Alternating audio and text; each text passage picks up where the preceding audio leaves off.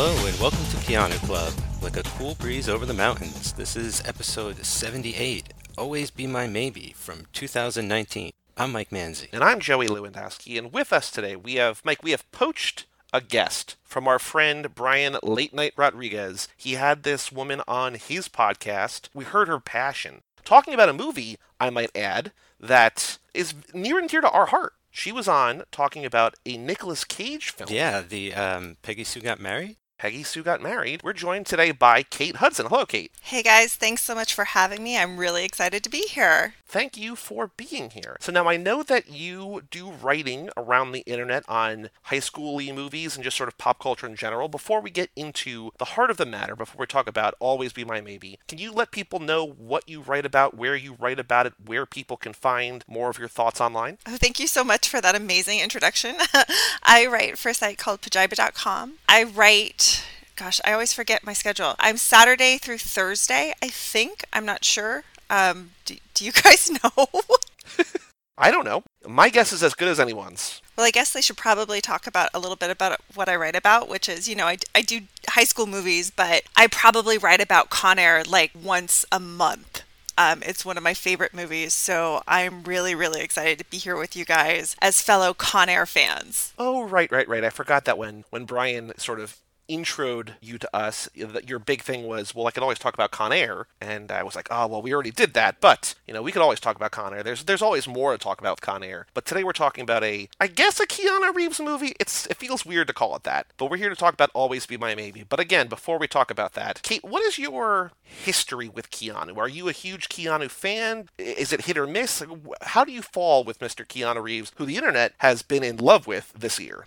So I've been in love with Keanu since, I was, 6 years old, I think. We had Bill and Ted Excellent Adventure on all the time in the background growing up. So I really feel like I grew up with Keanu, that he's my Hollywood spirit guide, if you will. But yeah, I absolutely love Keanu. I'm so glad that the internet has finally caught up to what, we've always known here, I'm sure, is that Keanu he's just fantastic.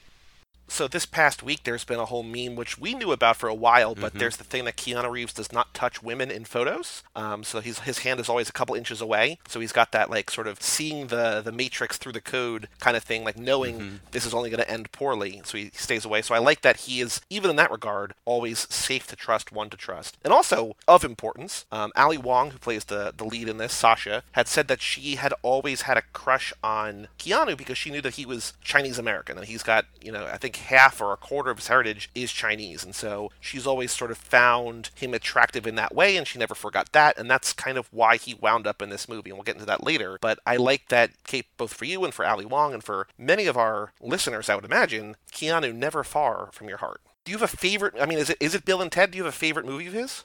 Oh no, you're asking me what my favorite Keanu movie is? I mean, there's just so many to pick from. That's so hard. No wrong answers. Well, I guess there are wrong answers, but no wrong answers. Hopefully it's not Generation Oh boy. Oh gosh, you know what, guys? I gotta go with John Wick, the first one. That was just such a new era of Keanu for us, and he's just so good in it. Like the action, and plus, he looks good in it too. So yeah, John Wick. Okay, the first one? I mean, all of them are pretty good, but yeah, the first one is that's the one that kicked it all off, Okay. As long as you get over that hump of what happens to the dog in the beginning, it's just amazing, even if it's kind of stupid, but it's great. Oh, I love it. I don't even think it's stupid. I just genuinely love it for being, killer and badass. And I think, we're going to get to our John Wick 3 episode a little bit later this year when it hits VOD and Blu-ray, but I know that Mike and I have both seen it, and I'm assuming by the sound of what you said, you've seen it too, and I think we're all in agreement. It's a good movie, the new one. It's turned into an amazing franchise. Like, how many other franchises out there that are this sustainable, this consistently good, and just this entertaining, and as an added bonus, have Keanu Reeves in them? I mean, come on. Yeah, and as a little bit of a sneak teaser for anybody listening to this, Kate will be joining us in a couple episodes on Too Fast, Too Forever, in my opinion, the finest franchise going right now. But John Wick, Fast and Furious, who can really compare the two? They're both wonderful and perfect, and we're happy to talk about both of them. I totally agree. They're both amazing, and I'm really getting excited to come back to talk Fast and Furious with you guys. So Always Be My Maybe is a rom-com starring Randall Park and Ali Wong. And also, Mike, my heart warmed a little bit, even though he's kind of a dick in this movie, to see Daniel Day Kim, to see Jin from Lost in this movie. I was so happy. That's right. Right off the bat, I totally. I only saw this once a couple days ago, but yeah, no, I wish he was in more of it for sure. Kate, did you watch Lost? I mean, your name is Kate. I mean, I feel like it's kind of the duty of anybody named Jack or Kate to have watched Lost, but did you watch Lost? I did. I did watch Lost. Kind of wish I didn't. Did you love it? I do. Mike, you love it, I think, sure. right? Of course, yeah. Okay, good, Die good, Hard good. fan. Kate, do you love it? Do you love it? Oh, I wanted to love it, but I get it. it was just, it's the first couple of seasons were amazing, but then like the end just boned out and I can't get over it. Like they were all dead the entire time. That's one way to look at it. I get it, but Like seriously, like it just ends with him with the dog. I mean, come on. It was all a big nothing burger. Like they set up all of this mythology and like the smoke monster and the polar bear and like all of this, crap. And then it's like nothing. Like we just watched the show for nothing. It's all about just be nice to each other and the people you randomly are on a flight with. It's just like, ugh. Like seriously, that smoke monster could have been so cool. Fish biscuits. I don't want to get off on a tangent on Lost, but I think the reason that the reason I was so happy to see Daniel Day Kim in this movie is because I never really, I was interested in the intrigue and the mystery and the cliffhangers and going from episode to episode, but what I really loved about that show were the characters, and especially with the Daniel Day Kim character, Sun and Jin start off as like these like cold, distant, literally removed from the rest of the people because they don't speak the language, or we don't know, spoilers for the first season, that Sun speaks the language, but like they're isolated because of a language barrier, and then over the course of the show, you really get to love these characters. And I think everyone on that show, there's not a lot that they have gone on to do that I have, I think most of what those people have gone on to do, I've not been super crazy about. There's things here and there that I like, Ant-Man and Ant-Man the Wasp. Randall Park's in Ant-Man Wasp, so. Oh yeah, but I give everyone such a benefit of the doubt because I just love them from that show that much. And even though Daniel Day Kim does not have a huge part in this, I was very excited to see him in this movie just because I don't know if I've seen him since Lost. I missed him. Some of you haven't seen Hawaii Five-0 on CBS, and it really shows right now, guys. Oh, is that where he's been? I did. Very cool. I've walked through the room when I was still living with my parents. I walked through the room while they were watching it, so I have seen him very briefly on TV. The poor guy, he hasn't gotten off the island. He's still making shows in Hawaii. He's still there. Oh boy. Why would you want to leave? I guess, really, why would you want to leave? Yeah, and I guess the people that really shine off of Lost, Joey, turned out to be Lindelof, right, with his television career and stuff with Leftovers and everything like that. So it wasn't, didn't so much go the way of the actors, but the writers in that situation. Okay, well, you guys are leaving my man Arzt out, and if you guys remember, he was like Matlock's sidekick in the early 90s, so I really think he came from far and he's gone far. Was he really? Oh, you got a little arst on you. Yeah, I used to watch Matlock a lot as a kid, so as soon as I saw him pop up, I'm like, that's Matlock's sidekick. He is one of my favorite character actors of all time, for sure. Last scene at the Black Rock in the middle of the jungle. I love that. So, Kate, what did you think about Always Be My Maybe? Did you like this movie? Are you into, I would assume, based on your conversation with Brian about Peggy Sue, that you like rom-coms, but did you like this movie? How does it stack up to other rom-coms of both recent and all-time? Like, what are your initial thoughts on Always Be My Maybe? Oh, guys, I went into this movie with such high expectations because I really do love rom-coms. Like, I really do. But this one was just, like, only okay for me, and I feel bad about it because I really wanted to go in and love it, but it was just, like, it left me a little cold, to be honest. I think that's fine. I think we're all, I don't want to put words in your mouth, Mike, but I saw on Letterboxd, like, based on your words and, my thoughts and Mike's review. Based on the words that came out of my mouth. But Exactly. It's all, like, I know that, Danielle, who listens to the show, is a big fan of the show, that she and, her boyfriend John, they listen to Cage and Keanu, and I know that she loves this movie, and she was, like, getting me all hyped for this movie. I think the Keanu part is great because we love Keanu, but I think, aside from the representation, which I love, which I think that we need more of, I think, for the most part, it's just kind of it's a nice movie. It's, it's not, like, The Big Sick makes me cry multiple times every time I watch it. And maybe that's because I love Kumail and Emily, but I don't know. But, like, there have been other rom-coms in recent years that really get me. And this one, I'm sort of, I'm less enthusiastic about. I liked it, but you're not alone, Kate. I think I liked it. I think it's fine. I think it's good. I kind of wish that I liked it a little bit more. Yeah, I'm right there with both of you, I think. Rom-coms aren't exactly my cup of tea. like I don't hate him or anything. And I mean, Keanu's been in a bunch of them, leading and as a sort of cameo, a little Keanu or whatever. We haven't really called it yet. But as far as they go, I think this one's fine. Like it's pleasant, you know? I mean, I didn't really walk away from it remembering too much except the Keanu role and maybe the chef stuff. Like I thought that was cool. It made me think of foodie films. Yeah, this is kind of a foodie films in disguise, like a low-key foodie films. Yeah, for sure. So, like, I think I mean, it totally makes sense that this came out on Netflix to me and not like in theaters or anything. Like, it feels totally fine. And yeah. I had a hard time with this one because I like my rom-coms a little bit more, less grounded in reality. And this one was just like, ugh. Like, what was the deal with Marcus? Like, we're supposed to root for him, but like, she's this amazing chef. She has so much going for her. And then he's just this guy who lives at home with his dad, wants to smoke pot all the time. We're supposed to root for that?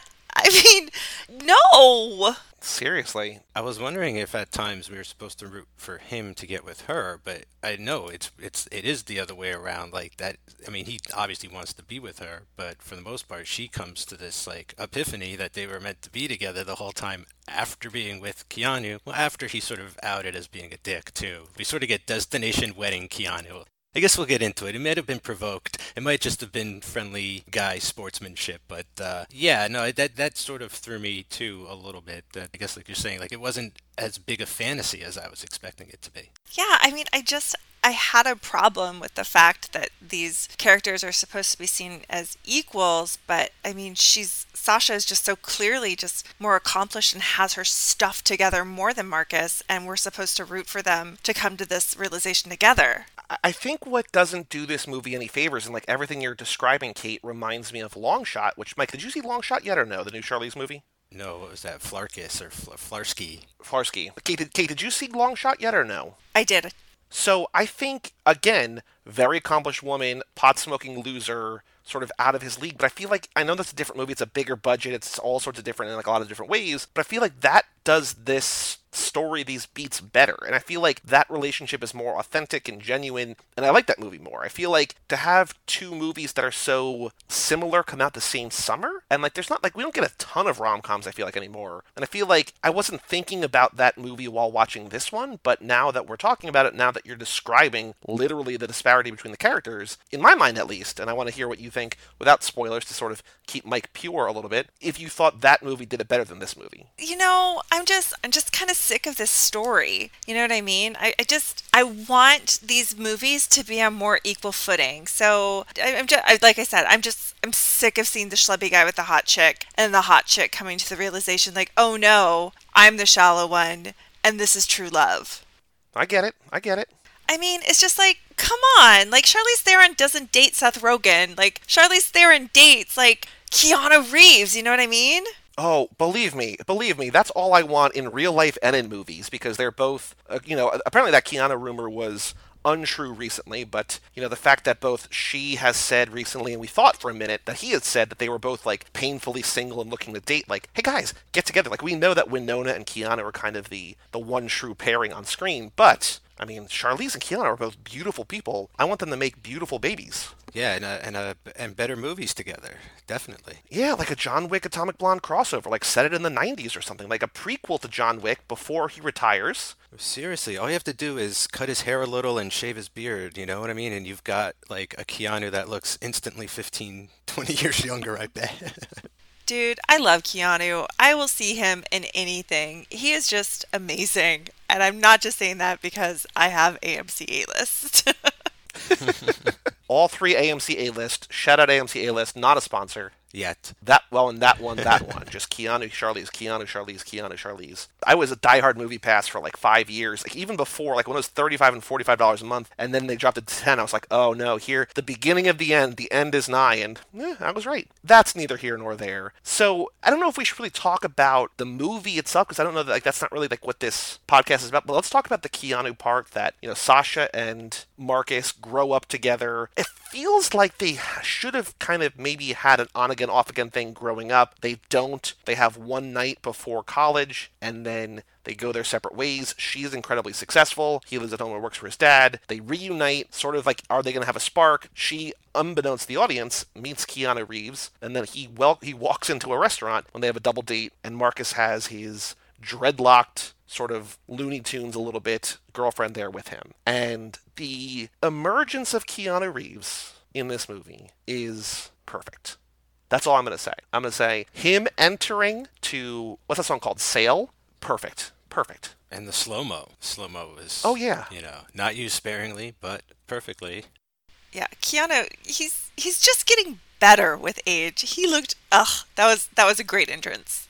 And so, I had known that he was going to show up in the middle and be around for a couple scenes or whatever, and I was just still trying to figure out the puzzle in my mind of where he was going to show up, when he was going to show up, how he was going to, and I thought for a second, and Kate, I don't know if you know about Keanu's Dogstar history, his band. I assumed, but I didn't want to assume. I was thinking when they were auditioning for Southeast, I thought it would have been really funny if he shows up as again, sort of, I guess, a rival to Marcus, but that he was a rival for the music as opposed to the love. But I guess that's sort of, it makes more sense within the context of the movie to be a boyfriend, a suitor. But when he finally showed up, I was like, oh yeah, now I get why the internet has been ablaze about this movie.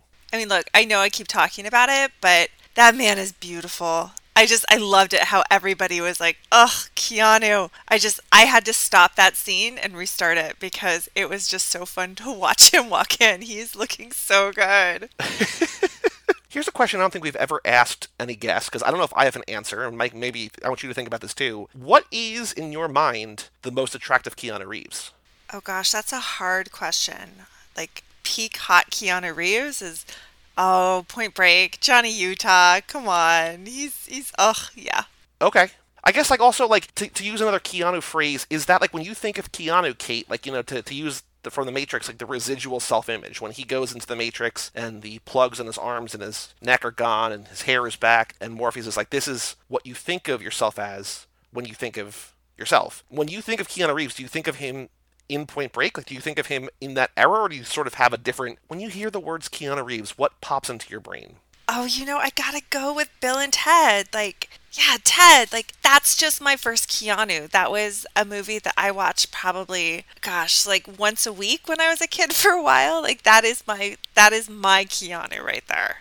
Okay. Mike, what about you? Do you have I know this is sort of a kind of a weird question maybe, but do you have a sense of either what you think of when you think of him? I guess mine is The Matrix, because that's where I first, kind of the reason we're doing this podcast is because of how much I love The Matrix, and I know how much you love The Matrix. So I sort of think of him in that movie. What do you think of first, and do you have a most attractive Keanu Reeves? This is Kate, this is clickbait right here. Just a podcast recently talked about the most attractive Keanu Reeves. This is your brains. This is your inspiration, your Keanu-spiration for the week. Growing up, I definitely, first saw him in Bill and Ted. I always picture him with long hair. That's the weirdest thing. But I think look, as a secure straight guy, I'll just come out and say it. I think him with the speed sort of shaved close like that, when you can see his whole face, he just takes on a whole new presence. And I think that there's a different energy or a different sort of something behind that, the lack of that hair. But when I instantly think of Keanu, I do think of sort of that Ted or that John Wick without a beard, just always default long hair down to his chin or something. I think the most attractive one to me is Ortiz the Dog Boy era. I think him in full dog costume it's too good. Just full on hirsute. It's too good. Did you guys just make a Freaked reference? I sure did. I'm really impressed there. That's amazing. Well, thank you so much. I think, I think he rocks the long hair better than a lot of dudes. I gotta give it up to, John Wick era, where he's, a little bit more rugged. Especially, also, the John Wick era into kind of sort of the Bad Batch, where he's, the creepy... Oh, the cult leader thingy? Weirdo, right? Yeah. And not a lot of... I feel like a lot of guys, in general, aren't really rocking long hair. And maybe it's even at that age... We can't really rock long hair anymore, most of us, or something, but he can, and he pulls it off really well, and yay, if you got it, flaunt it. Oh man, in LA, there's a lot of man buns in LA, my friend. Half the 50-year-olds?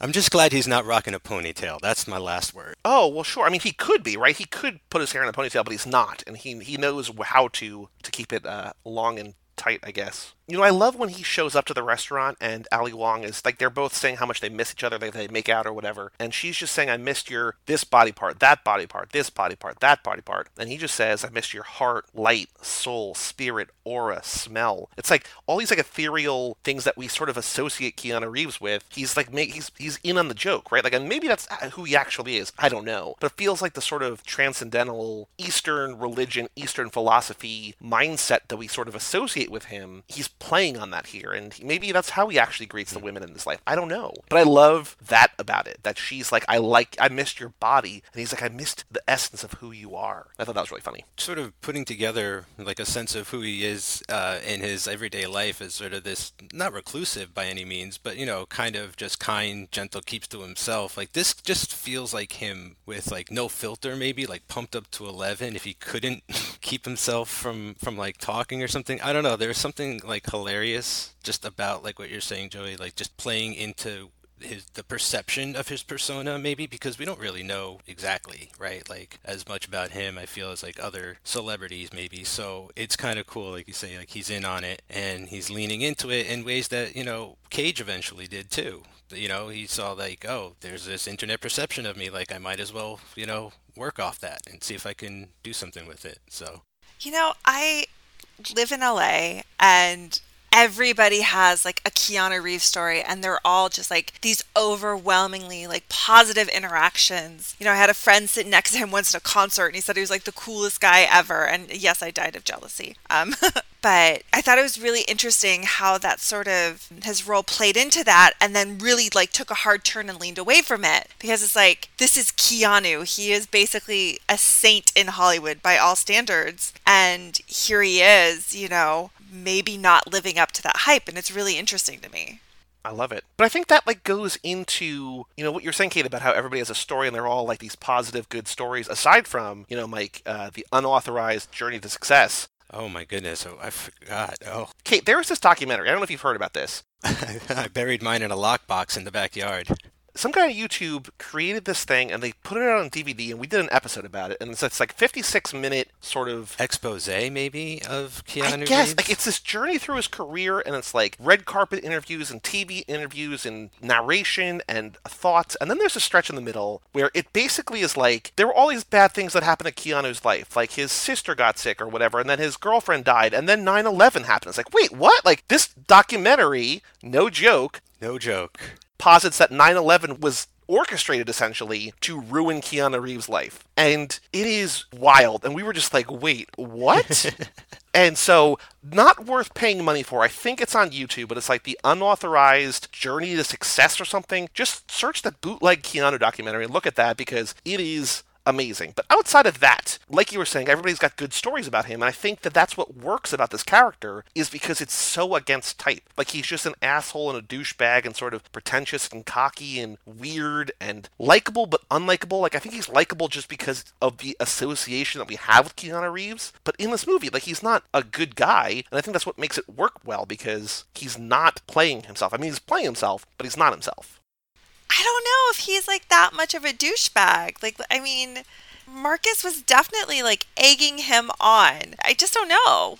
I mean, look, he picked up the check and he did the gentlemanly thing, which is walking away and paying for it and not making a big deal, because we all know like nobody at that table could have afforded to pitch in for a $6,000 meal except for maybe Sasha. But he's like a low-key douchebag where he's like, oh, don't worry, it's less than a residual paycheck for my hit movie Speed. Verbatim. And it's just like, oh, I, for the record, love that. But if a guy was like, oh, this is basically couch cushion money, like, it's a nice thing to do, but it's also like, oh, God, like, who are you trying to impress here? I don't feel like the character Keanu Reeves in this movie is, like, self-aware of being such a douche, right? Like, when we go to his apartment, it's clear to me that we're supposed to think that this guy is like completely full of himself and just it's outrageous and over the top and opulent. I mean, I instantly sort of got like this weird vibe off of him in the movie, and then but when I figured they were going to play into sort of like bad Keanu, I rolled with it because you know what it does too? It sort of shows off his acting chops a little bit more, right? Like he talks so much, like he's real animated, like he's super alert in this movie and stuff. And like, you know, in some other movies, like he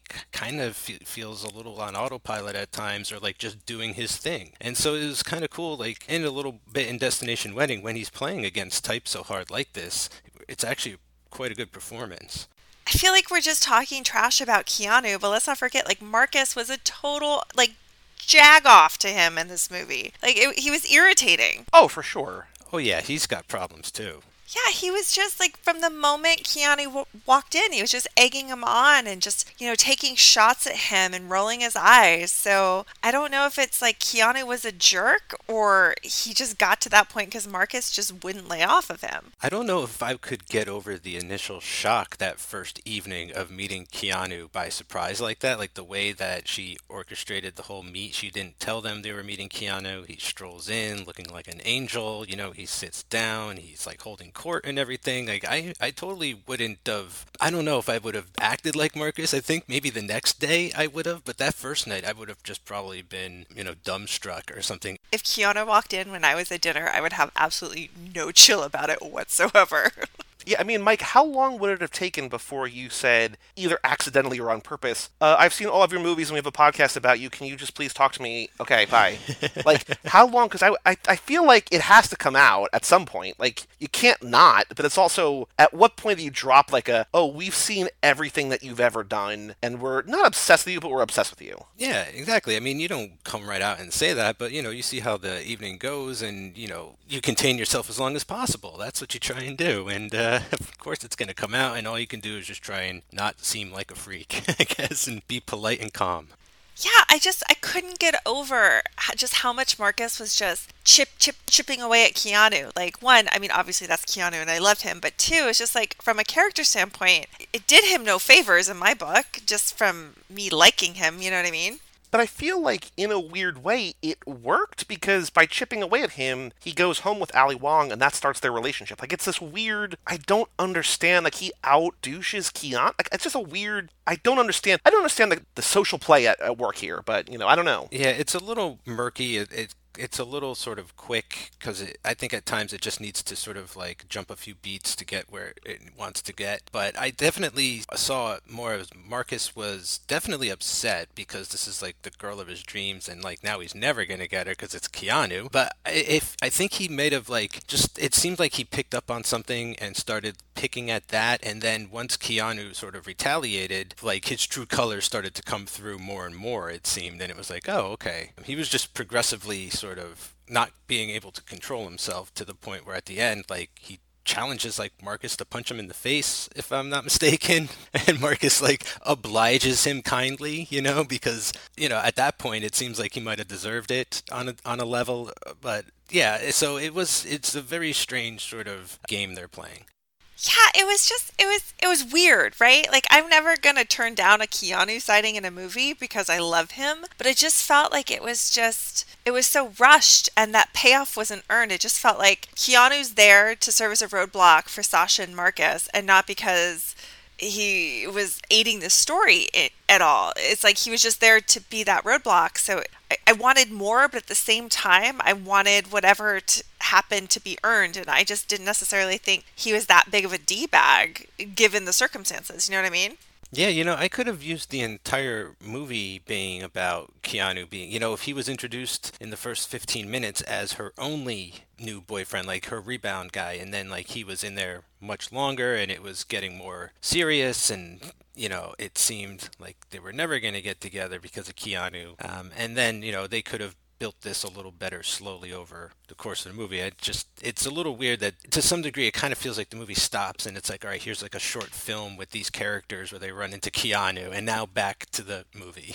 Yeah, you know, I feel like a lot of, like, I don't want to say problem, but maybe issue with this movie is that a lot of things just felt sort of like there as plot devices and it didn't feel like earned. You know what I mean? Like, we're told Marcus is like this great musician, but like he doesn't really try at it. and it's weird, right? Like, we clearly proved that Sasha's a great chef. Like, we see her food, we see her successful restaurants, but then it's bizarre. And a lot of this felt like plot device instead of, actual narrative growth, if you will.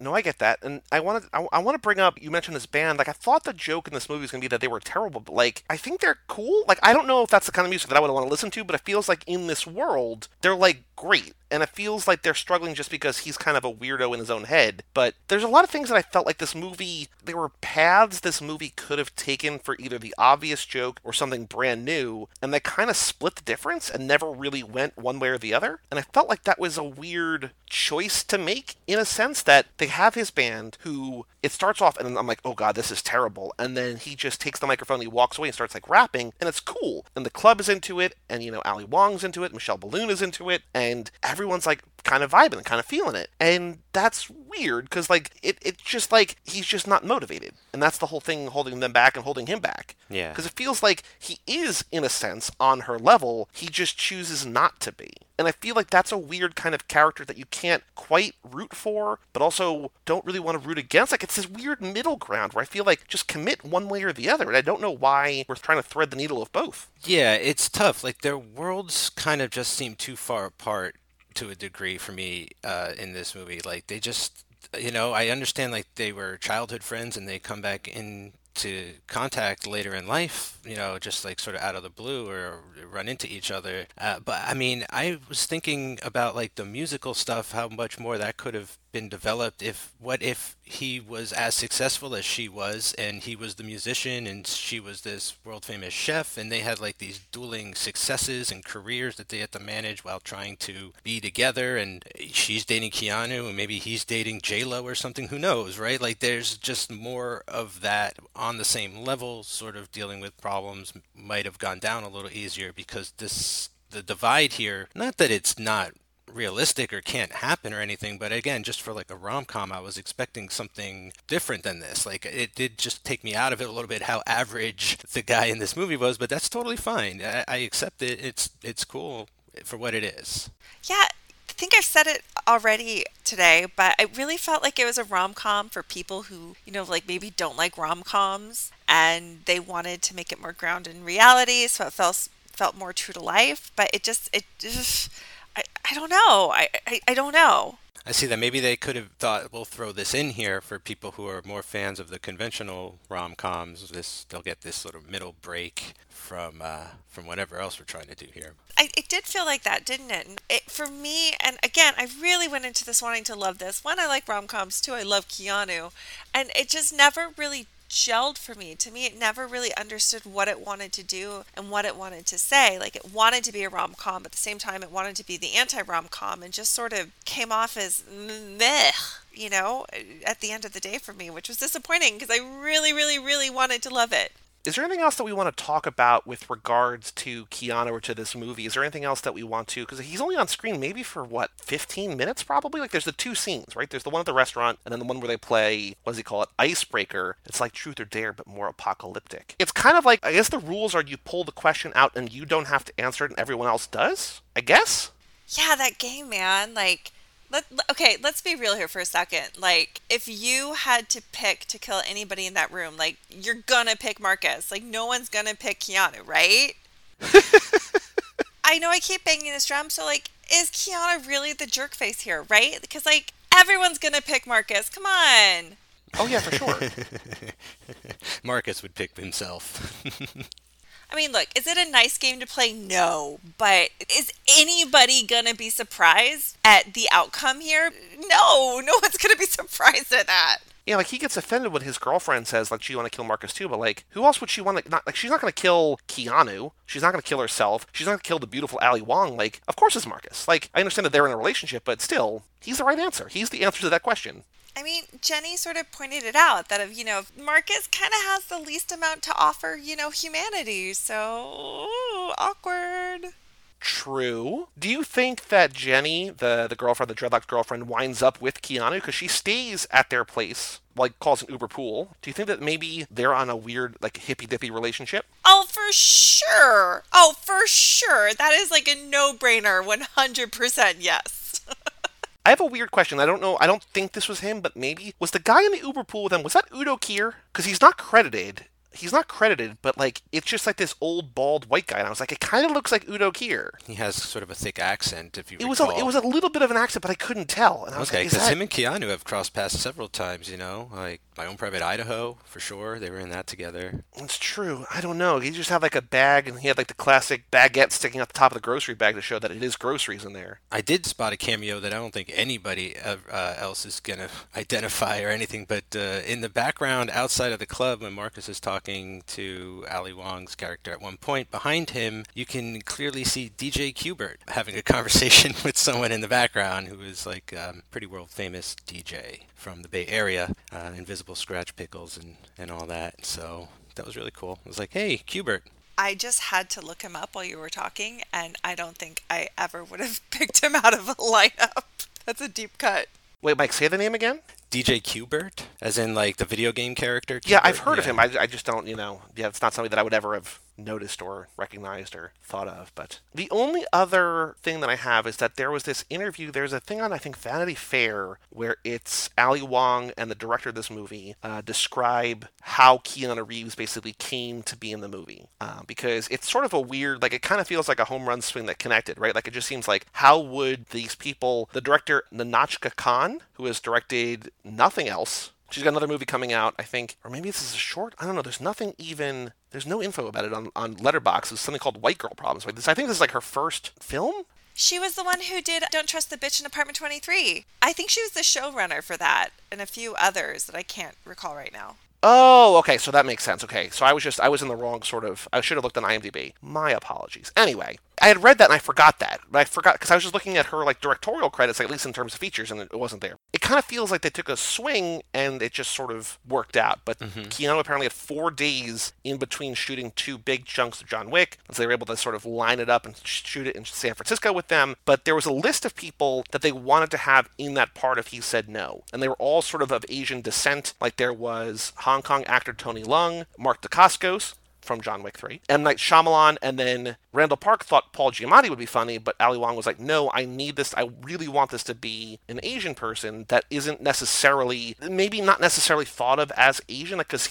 she said that if Daniel Day Kim had shown up in the restaurant, he'd be like, oh, I get it. Like, he's like a successful, handsome Asian dude. But the fact that Keanu is Asian, but doesn't necessarily... It's not obvious, right? No, I know. You just have to say it. It's I'm entering murky waters with my words here, but like that's the whole point. Like she thought that was important to have someone that like he would be intimidated by, who wasn't the classic type of person that you would assume that she would be dating. And so there was this whole like sort of back and forth, but Keanu loved the script, and he said that he loved Ali Wong's stand-up comedy, and he said he would be honored to be a part of this love story. And then the director said, and this is one of my favorite quotes, and Mike, this is especially poignant to me, and also Kate, you will be soon in the fold too, but the director says, God knows what I had in terms of food when they had this meal with Keanu to sort of talk about the script. But we all remembered what Keanu ordered. He ordered a Corona, shout out Fast and Furious, and the mixed nuts. I think I'll always remember that until my dying day. The mixed nuts. Excellent. Mixed nuts are pretty good, though. But yeah, Corona, because there's the rumor, who knows if it's true or not, that he's in Hobbs and Shaw to some extent. Who knows if that's true? Please let it be true. But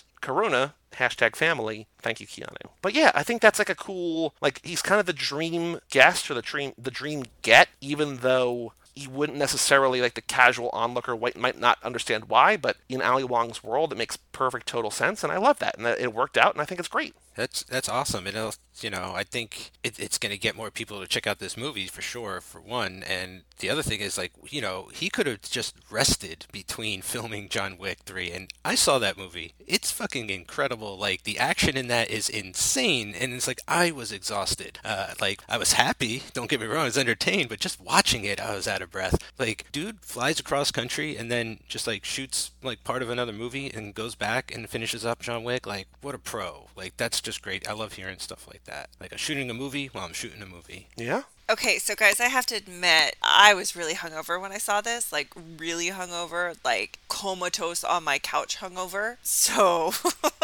Anyway, the food was just amazing. Like, we have to talk about the food, right? Even at the hoity-toity, obnoxious place, the food just looked good. So I was hungover on my couch, and I actually had to stop and order Korean takeout because it was torture to be watching this on screen and not have something equally delicious in my hands while I was nursing my horrible hangover. Yeah, I've always wanted to try like that kind of stuff, like, eating my drink. The gastronomy or whatever? Yeah, like, here, eat your martini. So I don't know, like that scene was pretty cool. I hope Foodie Films tackles this soon.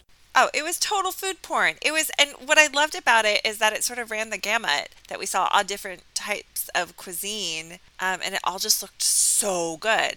So good. Oh, yeah. Oh, yeah, because even one of the first notes that I took was when we jump to modern day and we smash cut to her restaurant, and there's like a 45-second or a minute or two shot of just them cooking food in the kitchen, and like it just looks incredible. Like it's food porn just to sort of establish like she's great, she's famous, and she makes killer looking food. And I'm like, oh god, like I'm hungry now. This movie does a good job in terms of that, and maybe again this is what Kyle could cover on his show, but they have the elegant, what Randall Park makes fun of later, the elevated Asian cuisine or whatever. But they also go to that sort of diner-looking place that's just like essentially takeout, and that's great too. And they're really showing the scale of, I guess that's also sort of his world versus her world or whatever, but all the food on both levels looks delicious, and yes, I want food, please. Yeah, I really, I got this idea in my head from the beginning when, she goes over to his house as a little kid all the time and eats dinner, and the mom is sort of showing her, all these dishes from her family heritage and all that kind of stuff. I thought that was going to play in a lot more, but it comes back, I'm glad it at least came back at the end, right, where she's like, hey, I opened up these other restaurants, or this other side of my restaurant is for sort of all those dishes that your mom used to cook for me when I was a kid. I wish maybe they just dove a little deeper into their heritage and everything like that throughout the movie. It kind of just becomes like, I don't want to say at one point like anyone could have, been cast in this movie for like, maybe 40-minute stretch of this, but like I just was sort of expecting it to go a little deeper into that kind of stuff, but I'm definitely glad that it came back in the end. And I also feel like, and this is not exactly what you said, it inspired me to, or reminded me of this, but this movie kind of briefly touches on something that they do not go into any depth about, which is a criticism I also heard of Booksmart, which I think is valid too, in that Ali Wong essentially raised herself, that we see her in the beginning of the movie cooking for herself, and then, joining Randall Park's family and going from there, and then later in the movie, when she's talking about family, and Randall Park's like, you had a mom and dad, she's like, no, I didn't. And I feel like that is another thing that's sort of like quickly brushed aside. Like that feels like a whole thing that was important to her character that was never fully fleshed out, and in Booksmart, and we talked about this on High School Slumber Party, because I was reading from Alison Willmore's thing on BuzzFeed, Molly's character, the Beanie Feldstein character, like, we never see her parents, and that there's a clear class disparity between her and everyone else, and it feels important to who she is and why she is the way she is, but we don't dive into that. And I know you sort of can't tackle all of that, but it feels like the way that this movie framed things, both with the intro and then her very pointedly at the end saying, I didn't have a mom and dad, even though she did, it feels like the movie wants to talk about that, but doesn't. I don't know why that sort of came up short.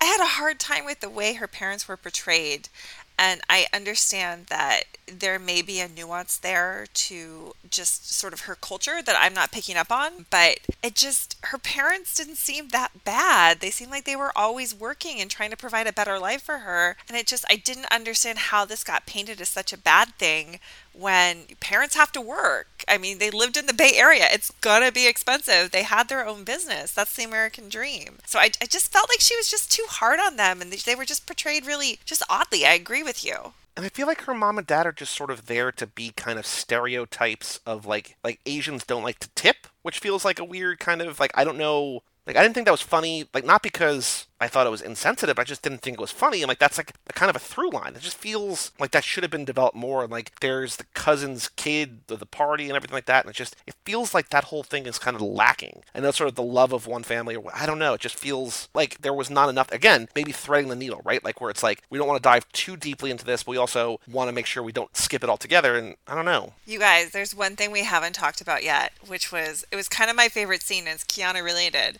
When Marcus goes to Tom Ford and in like this weird desperate attempt to emulate him, he's like, give me Keanu's suit, and then he freaks out and it's like, what is it, like $8,000? No, it's $12,000. It's even more than that. It's like, he spits the champagne all over the mirror. It is, I mean, it's a good looking suit, but again, $12,000. Whew. And then I like that, Marcus goes to the discount suit store and gets a $200 suit that he can use for, his entry-level job interview or a graduation or whatever. So I thought that was pretty... There's funny things in here. It's just, I don't know, I kind of wish that it had committed one way or the other, I guess. But, okay, is there anything else, any other points about this movie that you think we haven't covered that you want to talk about, or are we good to move on and look ahead to future episodes? I feel bad because I feel like I'm doing a disservice to this movie. It was fine. It was fine. You know what I mean? Like, I had higher expectations and they weren't met, but I was hungover on the couch and it was a perfectly, like, good way to watch a movie and, like, look at some delicious food on screen and see Keanu and other really attractive people doing, attractive people things, I just wanted more. I mean, the good thing to point out is that if you've somehow listened to 45, 50 minutes or whatever of this podcast and you don't know already, you haven't seen the movie already, it's on Netflix. Like, it's a Netflix original. You can go see it for free as long as you have Netflix or Netflix login. Like, it's just out there. Like, it's readily available, easy accessible. It's relatively short. It's easy. It's palatable to get through. It's not bad. If you're sort of on the fence about it and, our review or whatever, this podcast didn't necessarily sway you one way or the other, give it a shot. Like, there are definitely, by far, my worst Keanu movies. Like, there's a lot worse out there. It's not The Watcher by any means. No, it's not a lot of things by any means. Kate said it right, like, watch this hungover, and then it'll give you an appetite so that you get some food in you, and then by the time it's done, maybe you'll be ready to, like, go out and do something. Yeah, like, it's a fine movie. I just think that we all, like, our expectations weren't necessarily met, but it wasn't a bad movie by any small stretch of the imagination. It's a nice movie. I wanted more, but it wasn't bad. You know what I mean? I would agree with that, but also in a year where there are 4 Keanu movies, this is probably, I don't think none of us have seen, unless Kate, you have some advanced early copy. None of us have seen Toy Story 4 yet, but I feel like, knowing what we know, this will firmly be wedged into that 3 spot in terms of Keanu. Like, it's not as bad as Replicas, but it's not John Wick and it's not Toy Story. So yeah, and it's oh wait, we're out of the Year of Siberia, right? Because it's way above Siberia. Yes, that was last year. That was last year. Okay, good. Yeah, I mean, I just want to stress, because this is such a, like, groundbreaking movie for other things, that I think it's good, right? And there's no such thing as a bad Keanu movie as far as this choice goes. Like, you would be well serviced to watch this, in your free time. Oh, yeah, absolutely. I mean, that's the thing. Like, I always felt like, at least through a bad Keanu movie, I could sort of, well, for the most part, he's always good. At least nowadays, he's my favorite part of his movies. But, like, while we were doing the podcast, there are a couple in the middle where, like, maybe he wasn't working. But for sure now, he's on a roll. Oh, yeah. You want to talk bad Keanu movies? I saw that one, I think it was called Up All Night, with Aunt Becky, where she was sold basically into human trafficking. So there are much worse Keanu movies out there, believe me. Oh, Aunt Becky, how far you have fallen. I do feel like, and maybe this is just because Joe 2 and I recorded our Beach Bum episode of Zack Attack this morning, and I got Zeph on the brain. I feel like Zeph and Keanu are both, well, aside from the fact that they are our 2 most popular podcasts because the internet is in love with both of those juicy boys, to use Joe 2's word, I feel like they're both in a place where they don't need to be the lead in a movie. At least right now. Like, they both have proven that they can be. But Keanu, that we've talked about on both these podcasts, on both Keanu Club and Zack Attack, that Keanu recently, like in The Bad Batch, in The Neon Demon, in this movie, is willing to kind of take a back seat and be like a weird, cool, funny, quirky side character, just like Zeph is in The Beach Bum. And I feel like this transition where we haven't seen it with Cage, and we've talked about this again before, Mike, where it's like he still, and I think like John Cusack, knows that he's a leading man, wants to be a leading man, and would rather be a leading man in a bad movie than be like a side character, like a Snowden type role in a bigger movie that's a little bit better. Not that Snowden is great. It got a theatrical release. Did, and we saw that together, and we saw that live streamed Q&A, that weird thing afterwards. But I feel like maybe not the world would be a better place, but the podcast that we would do would be a better place, would be more enjoyable to watch and more enjoyable to do if more actors followed in the Keanu and Zeph footsteps of like, yeah, I'll take this weirdo smaller part because it's the director I like, it's in a cool role, it's whatever, as opposed to like, yeah, 211, I'm a cop, let's go do this thing. I just wish that more people had that kind of decision-making process. I mean, I think Nicolas Cage just takes anything that will pay him, and I think the reason why he does leading man stuff is because those roles probably pay more, and he's got like, what, 3 like ex-wives he has to deal with. Like, that doesn't come cheap. Is it 3 or is it 4? Well, I think the last one was annulled after 4 days, right? 3 or 4, but yes. Like, okay, 4 ex-wives. Like, he's got to take whatever is going to give him the largest part and pay those bills the most. That's probably leading man status. I mean, Nicolas Cage is broke, right? Like, I think he spent his money as fast as he's earned it. So I think that, like, who knows? Like, Nicolas Cage's accountant must be probably like some weird shaman he can only consult at the full moon. You know what I mean? Like, he keeps buying stupid haunted mansions, so he has to keep taking these, like, leading man roles. I guess, but still, like, are you getting paid that much to be the lead in a straight-to-VOD movie that is bad? Like, I don't know the finances of Hollywood. That's subjective. I mean, there's a couple that are, yes, they're terrible, but others, there's so much value. Oh no, I know that they're not all bad, but I'm just saying, I'm just looking at like 211 versus like this. You know what I mean? Like, yeah, no, I just think he likes to work, that he wants to keep working and stay busy and keep moving, and that's then do like 12 of this as opposed to 2 of that. I don't know.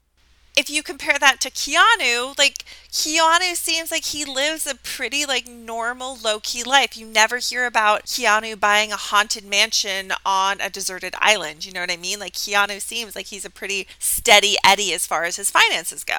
From what I could tell, he's had the same pair of shoes for 30 years. Well, Kate, thank you so much for joining us on this very special episode of Keanu Club. Again, this is kind of the year of Keanu. There's going to be 2 more episodes this year, but we were so glad that we could bring you into the fold here, that you have traveled from Brian's podcast to ours, and then eventually you will be on Too Fast, Too Forever, and maybe other shows.